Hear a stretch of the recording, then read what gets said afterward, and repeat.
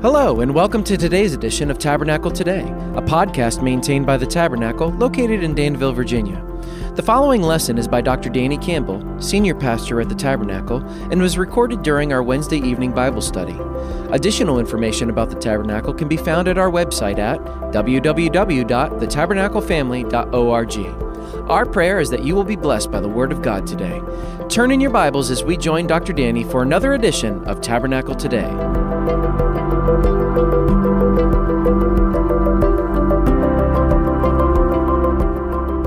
Okay, well, if you haven't done it yet, turn to Hebrews chapter 11, continuing on in our series in Hebrews on these Wednesday nights. You see the title of my message is TGIF, and I'll tell you what that means in a little bit. It does not mean what you may think it means, TGIF. Got a different F in there than Friday. But let's read Hebrews 11, verses 23 to 40. It says, "By faith Moses, when he was born, was hidden 3 months by his parents because they saw he was a beautiful child, and they were not afraid of the king's command." In this case, the king's command to kill all them babies, those Jewish babies. "By faith Moses, when he became of age, refused to be called the son of Pharaoh's daughter, choosing rather to suffer affliction with the people of God than to enjoy the passing pleasures of sin, esteeming the reproach of Christ greater riches than the treasures in Egypt, for he looked to the reward. By faith Moses forsook Egypt, not fearing the wrath of the king, for he endured as seeing him who is invisible. By faith he kept the Passover and the sprinkling of blood, lest he who destroyed the firstborn should touch them. By faith they passed through the Red Sea as by dry land, whereas the Egyptians, attempting to do so, were drowned. Verse 30, by faith the walls of Jericho fell down after they were encircled for 7 days.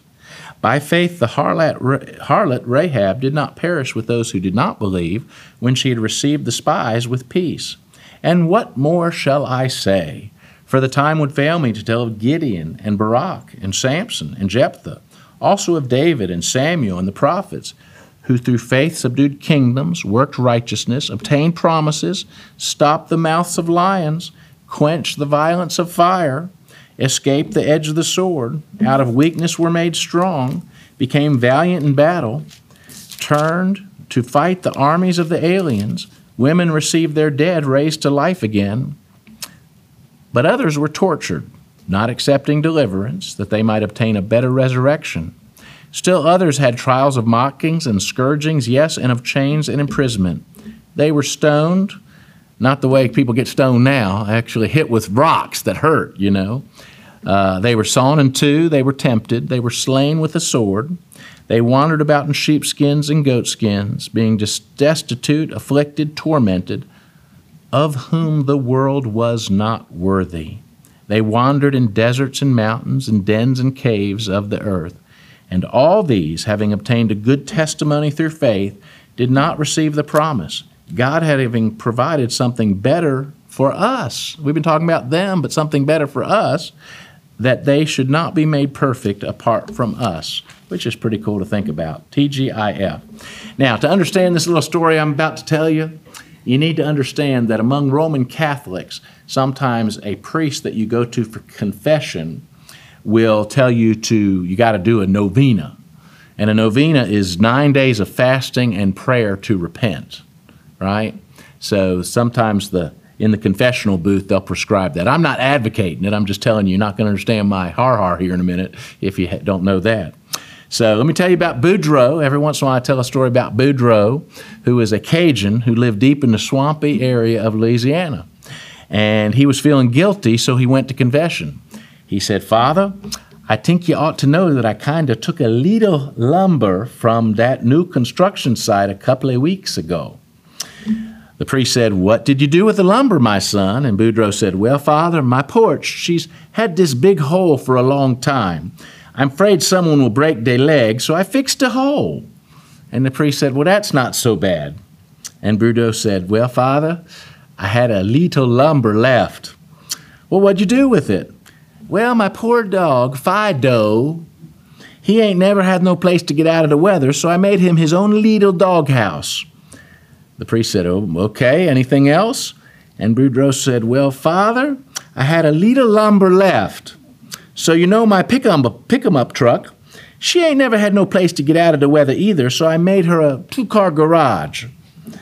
And the priest says, well, this is getting a little out of hand. And the Boudreaux said, well, Father, I still had a little lumber left. And the priest said, yes.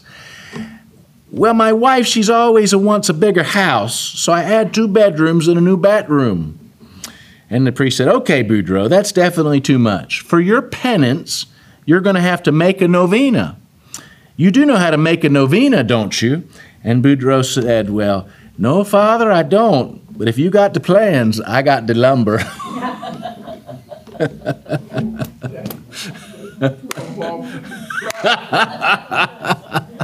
If you got the plans, I got the lumber. I wonder if Champ Anderson ever heard that joke along the way. Probably so. Boudreaux in Louisiana. Well, the recap of our 2 messages so far in Hebrews 11, and I think I told you how much I love Hebrews 11, God's great hall of faith. And again, if I had to pick just 10 chapters out of the nearly 1,200 chapters in the Bible and say there's a top 10 chapter, I think I'd have Hebrews 11 in it. You know, it's a key, beautiful chapter. But if we could recap it, we'd use the word faith, and we'd say faith, this is not in your notes yet. Faith is trusting, it was in your notes from the last couple weeks, but faith is trusting that a God you can't see is more important in your life than whatever you can see. Faith is believing that a promise made by God is a promise that will be kept by God. He'll keep every promise He's made in the Bible to the ones He made it to.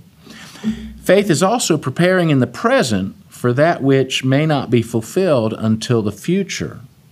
And faith is also ordering your life according to these promises that God has given. Remember Hebrews 11:6 early in the chapter said, without faith, it's impossible to please God. For he who comes to God must believe that He is, and that He is a what of those who seek Him? A rewarder of those who seek Him. You got to believe He is. God is. God really is. He's really alive. He's out there, and He rewards those who seek Him. Hebrews 11:13 says, these all died in faith, not having received the promises, but having seen them afar off, were assured of them, embraced them, and confessed that they were strangers and pilgrims on earth. So as believers, we have promises that have been given to us. Some we experience in this lifetime, and some we will experience in eternity, but God will keep every one of them. So, affirm the following after me, just you and God, but say it out loud if you believe it. God, I believe that you exist. Your turn. God, I believe that you exist. Okay, now I'm going to do this one. God, I believe that you'll reward me if I seek you. God, I believe that you'll reward me if I seek you. Here's the next one. God, I trust you to keep every promise that you've made to me. Ready? God, I trust you to keep every promise that you've made to me. And the last one of these is, God, I will order my life according to what I believe about you. God, I will order my life according to what I believe about you. And I gave you those on your notes, I believe, and so you might want to take those and put them on a 3x5 card and keep those with you. Start the next few days with them and just affirm those things back to God. On Sunday nights in the Psalms, we've been learning how often David would he would speak out the truths that he knew to be true even when he was frustrated. So God, where are you? He'd start by dumping his prayer request to God. God, it doesn't seem like you're around right now, but I know that you are. And he'd start preaching to himself.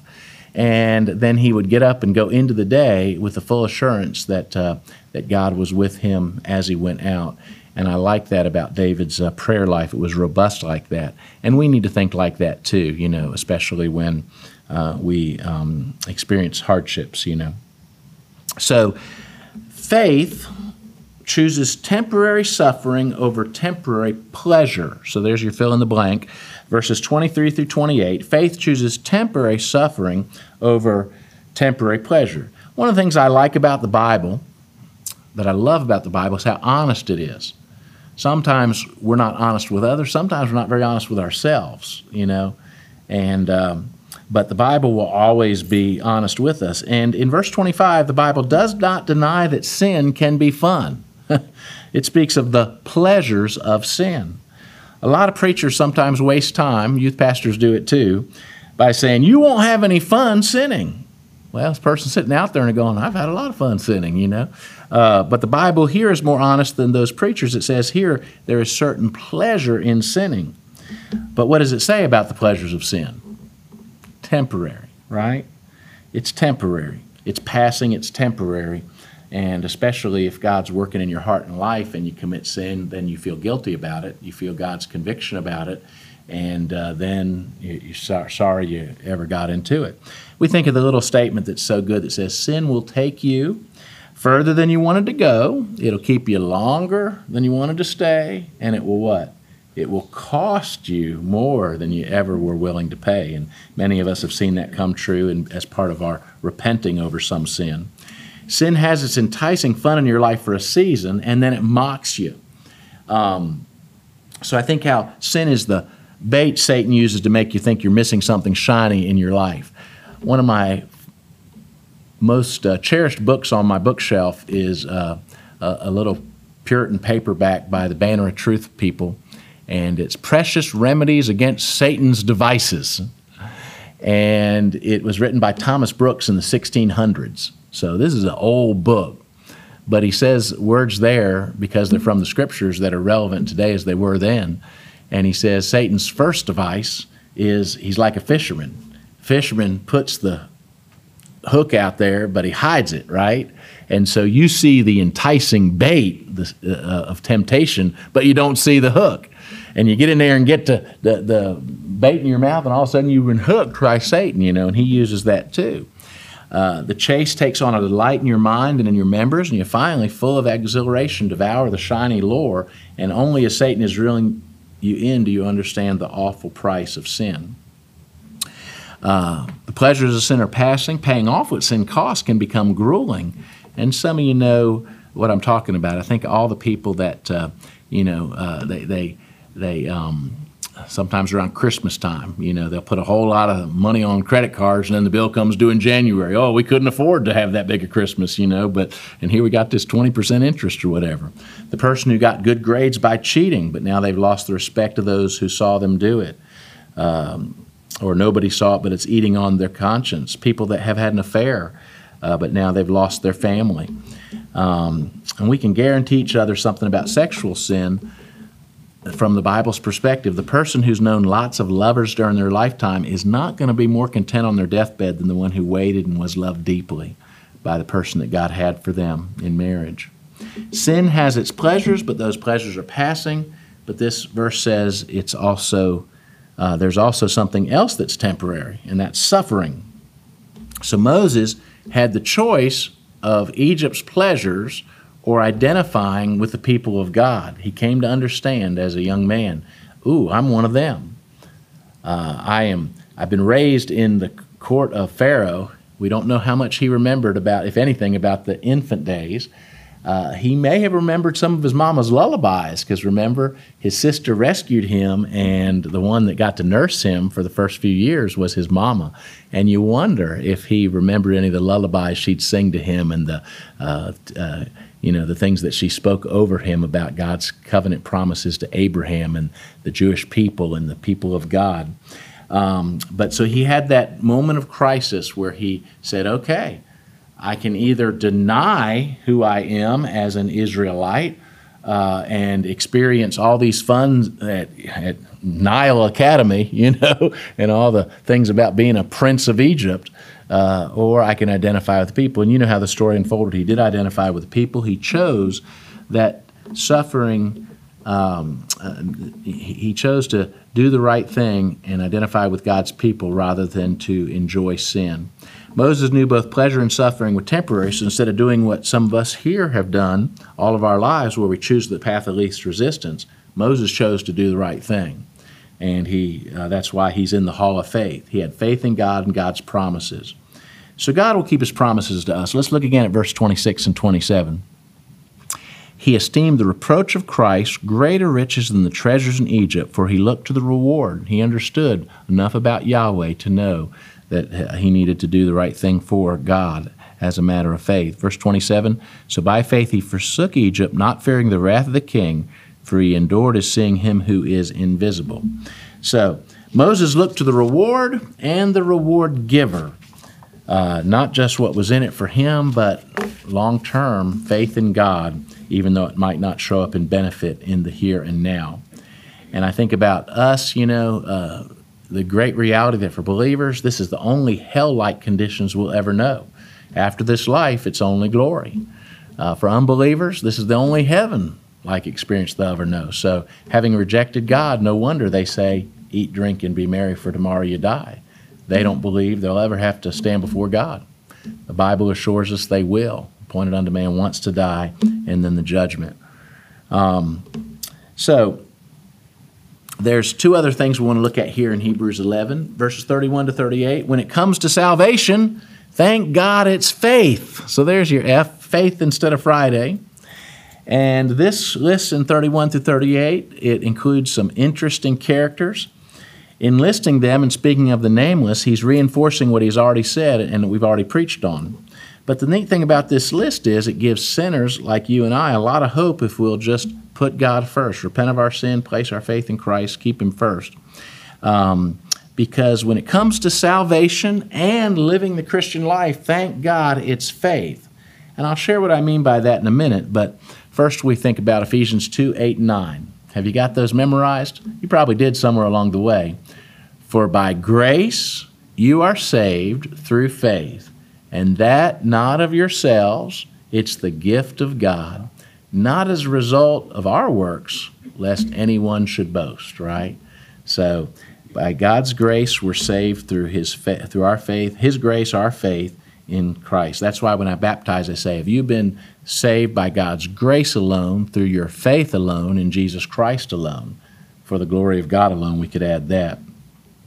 As we take a closer look at this list, we thank God that it's by faith, and there's no room for boasting, because we're going to see that God often commended people to us in spite of some things we know about them.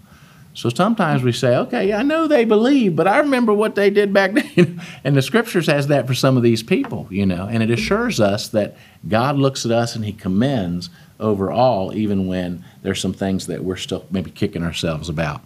Good news for people like you and me. I love the Lord more than anything, but I often find myself in a situation where I need to be blessed in spite of my many shortcomings. And you probably feel that way too. It's all about Jesus. You just wish you'd been a little bit more consistent in your witness for him. I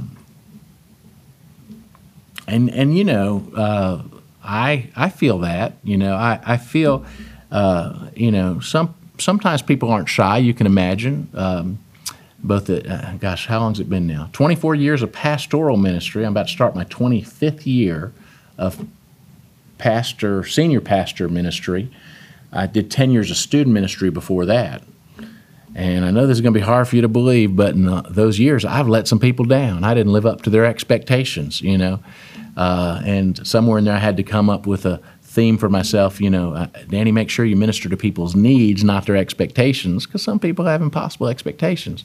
But sometimes they had realistic expectations, and I blew it. I messed up. I'm far more devastated, though, by the way I fall short of my own expectations for myself. Can I get a witness? It's one thing to have disappointed somebody else, but you go, you know what? I just expected more of myself, And some people talk about, well, I can't forgive myself. The good news is God never called you to forgive yourself. He called you to realize who you've sinned against, God, and receive forgiveness from him.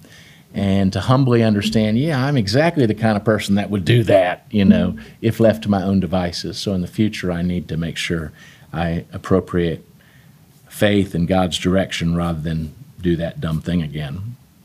So thank God that he commends us for our faith in spite of ourselves. So I'm just going to go down through this list here. That's right here in the Scripture. And we're going to see different people that God commended in spite of themselves in some areas. So by faith, God commended Moses in spite of his temper. And, he got into trouble there in Egypt, right? He smote a man, and you get the impression. I remember one minister used to say, God looked down and saw Moses do that act of justice there when the Egyptian was mistreating the Hebrew, and he said, I can use a man like that. God used him in spite of his temper. He raised him up to be a great leader. We read about Rahab here, And by faith, God commended Rahab in spite of her sordid past. She had a past that she wasn't too proud of when God got a hold of her. But it's such a great story in the Scriptures. Rahab understood, hey, it's happening. Yahweh's coming to town. His people are going to take over. And I believe him. I believe that this could really happen. So I believe in Yahweh enough to help you guys not be killed by my countrymen. And just remember me. Do you remember what she did? They told her to do when they came back. What was she supposed to hang in the window? A scarlet thread. And they'd know, okay, don't judge that house when we come in because she helped us. She kept us alive when they could have killed us. And so she did that great thing by faith.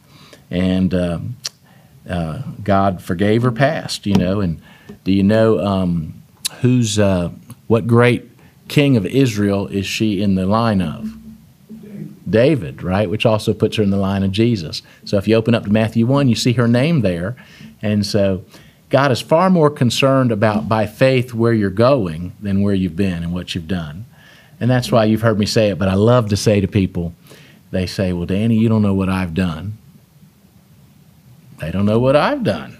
I said, but you don't know what I've done either, But I know what God's done for you and what he's done for me. And it's greater. It's greater. I love the verse in Romans, where sin abounded, what did grace do? Abounded all the more. Now, shall we continue in sin that grace may abound? The King James says, God forbid. The Greek says, meganoito, which means may it never be, not may it be. No, we don't want to be presumptuous on God's grace, but we want to be so thankful for it, that God covers and God keeps us.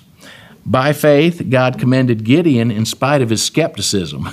I don't know about you, but I love to go back and read about things like this. Gideon said to him, "Oh, my Lord, if the Lord is with us," remember the angel came to him and said, "Hail, the Lord is with you." And he said, if the Lord is with us, then why has all this happened to us? And where are all his miracles which our father told us about? Doesn't look like God's with us. Looks like the Philistines are winning. Looks like we're a long way from that abundant life you promised, And God got a hold of Gideon, and it didn't take long to turn him around and him be a great man of God who would listen when God told him to go against the enemy with impossible odds, right? 32,000 down to 10,000, down to 300. And God said, okay, now the only way you can win this is if I get the glory. And so let's go ahead, And I fear sometimes we've already heard from God that we're supposed to act on something, and we just wait till, it wouldn't really be an act of faith to do it, And so let's keep the faith in there when God's asking us to do stuff. Well, by faith, God commended Barak in spite of his reluctance to lead. Do you remember that story from the book of Judges? So Barak was the leader, the judge, the ruler that God was going to use to deliver his people. But he was afraid, and Deborah, the prophetess, had to say to him, "Go up, Barak, and God will give Sisera into your hands." And Barak, the courageous leader, said, "Oh, I won't go up unless you go with me," So he was hiding literally behind the dress of Deborah as they approached and went into the battle. Deborah said, "Okay, but since you're scared, a woman will do what you're afraid to do." But so he led, they won. Sisera was killed by another woman. Do you remember her name? Jael, Jael. Great story, where she has him come aside and gives him some warm milk. He takes a nap. What does she do? She says, "I've got Saddam Hussein. I've got, what was the other guy? Osama bin Laden. I got him right here in the tent. He drank the milk. He's falling asleep. This is public enemy number one." She took a tent spike and drove it through his head with a nail. And they sang a song about it because it was a great act of faith on her part. But the women led the way, and then Deborah and Barak sang a song together, and it said, "When leaders lead in Israel, when the people willingly offer themselves, bless the Lord." And I just think that's so amazing. That's Judges 5:2, where they sing that song in the circumstances there. But I just think that's amazing because Hebrews 11 includes Barak, even though in that Old Testament story, there was a lot of things about him that aren't such a great example of leadership. He was reluctant to lead. In fact, he didn't as much, But I think that's the faith combination God is still looking for today. By faith, reluctant leaders like Danny Campbell are to lead, and by faith, the people willingly offer themselves for service, and God leads them all to victory. And I'm just so thankful to lead a church like that, that said, well, yeah, I will, and God can, and God will. I just think it's so neat to see how he's still opening doors of service for us today.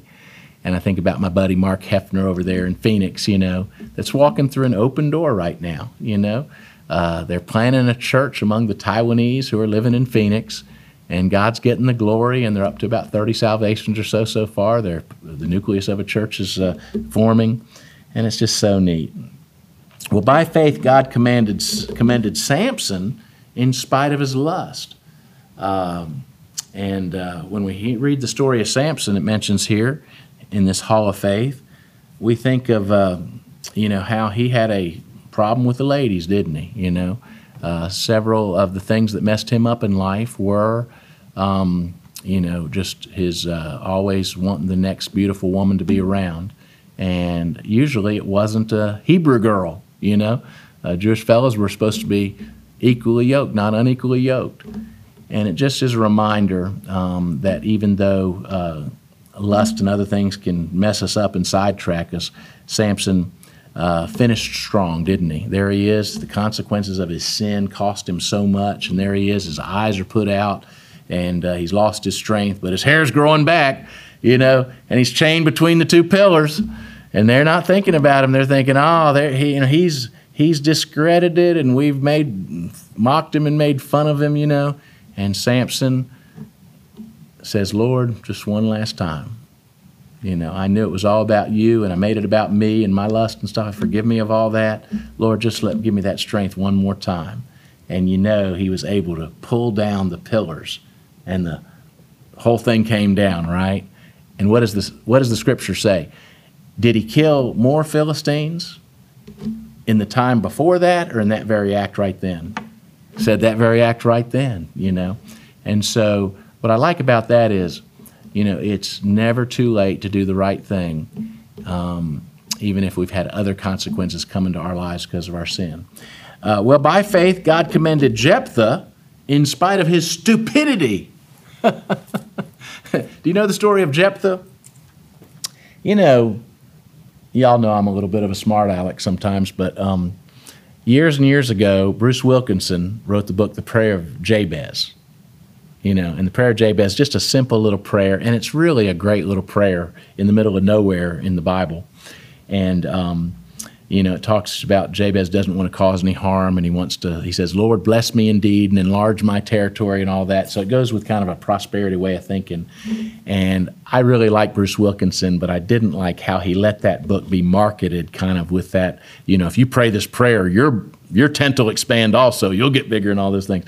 So I used to sarcastically say that I was going to write a book like that, but it was going to be the prayer of Jephthah. and some of you are already laughing because you understand it. Jephthah was used of God to courageously win a big battle. But do you remember what his prayer was? Jephthah said, Lord, if you give me this great victory for your glory, when I get home, I will sacrifice the first thing I see when I get there because of the great victory that you gave. And so he did. By faith, he went out and whooped the enemy. That's what Hebrews 11 is commending, not the stupidity. But, it's still the man that was stupid, And what was the first thing he saw when he got home? His daughter. And there are some people, they can't bring themselves to believe that he actually sacrificed her. But it sure does look like that to me in the context. She went and spent some time with friends, came back, and it looks to me like that's what happened. They try to paint it up and make it nice, but those weren't days where things were always nice. Judges was a weird, wild time. And so Jephthah, on the one hand, a man of great faith and victory. On the other hand, stupid, because, I'm glad there was another time. I would consider that a rash vow that he shouldn't have fulfilled.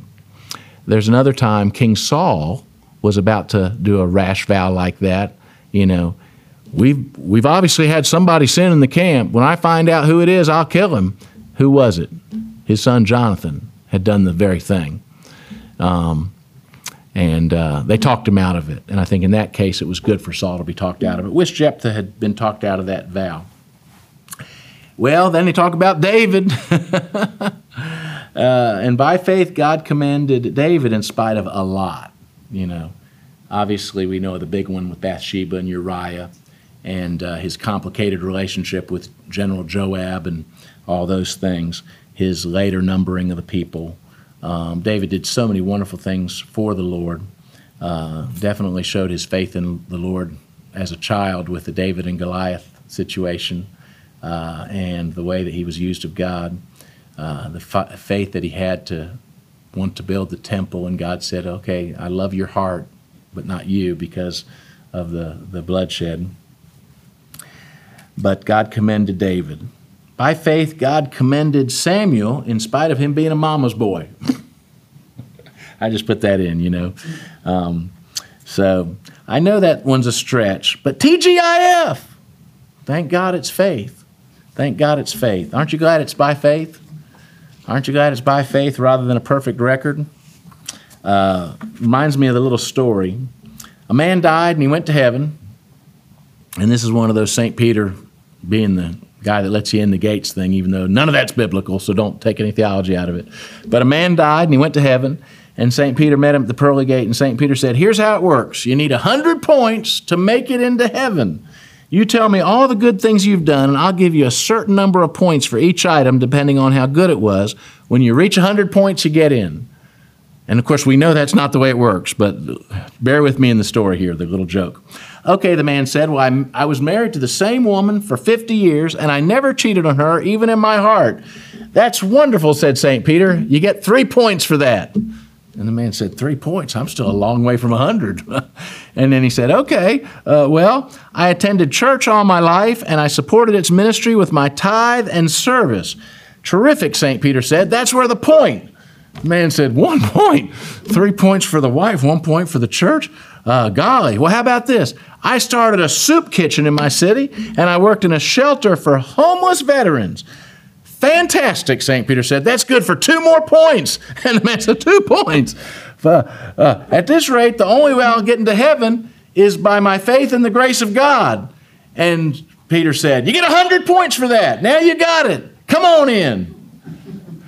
There you go. So, and of course, we know that the only reason any sorry sinner, any wretch, like the song Amazing Grace says, the only reason any of us will get to go to heaven is what Christ did on our behalf.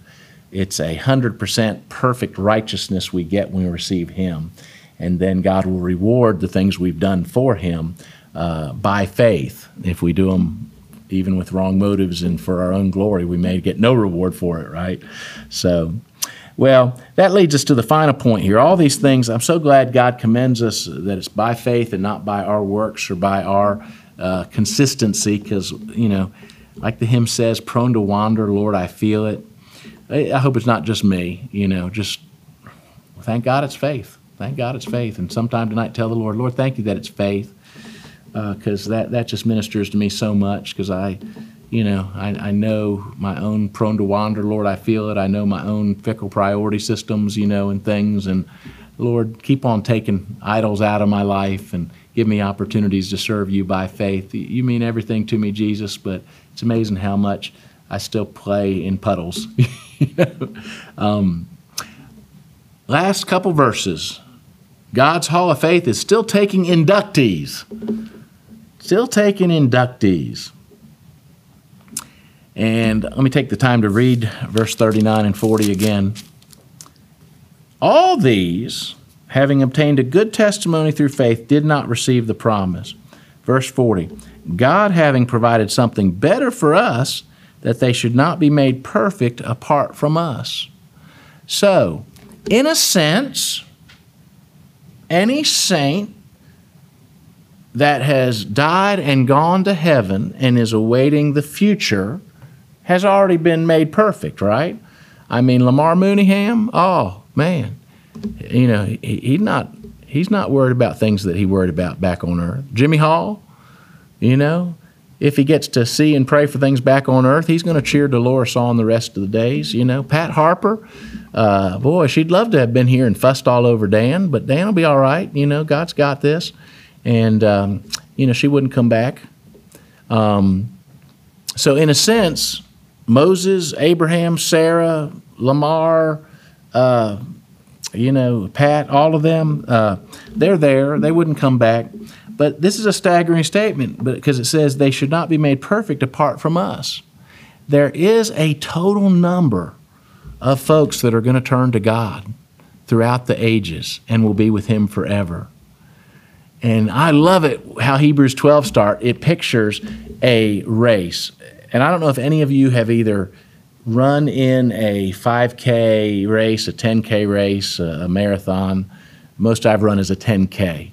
But I thought I did something. It felt good to run that far, you know. And or maybe you've been at the finish line when somebody you loved was doing that.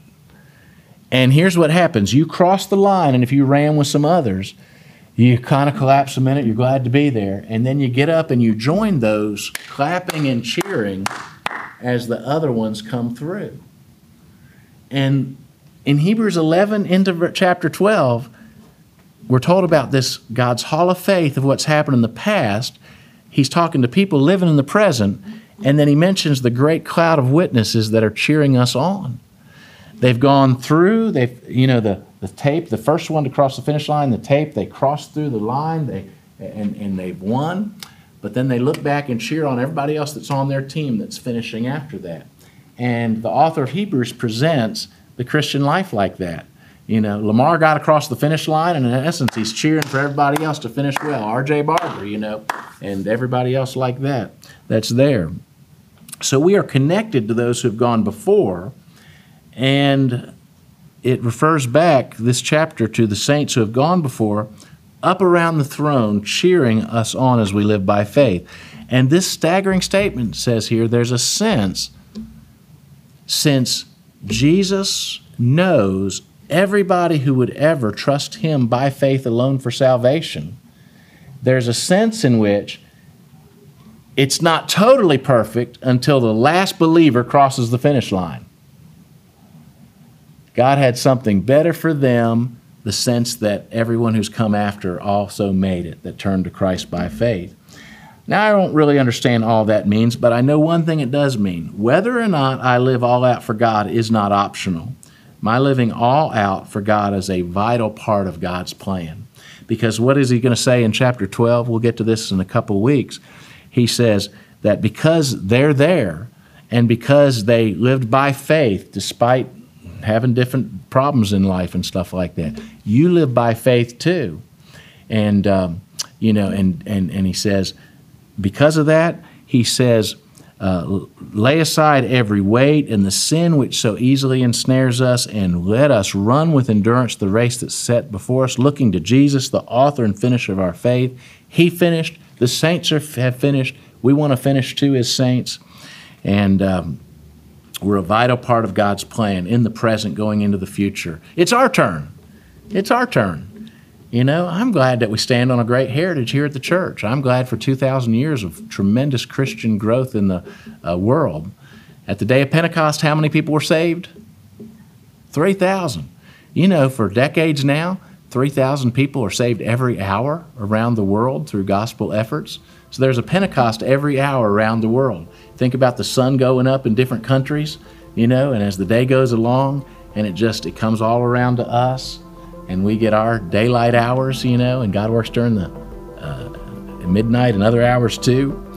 But we're a vital part of God's plan, and I'm so thankful for the different ways that we get to join God in what He's doing. So, do you believe that He is? Yes. Do you believe He rewards those who seek Him? Then we want to. Do you believe He's going to keep His promises? Well, then let's, like those saints of old and the saints of today, live by faith. Let's pray.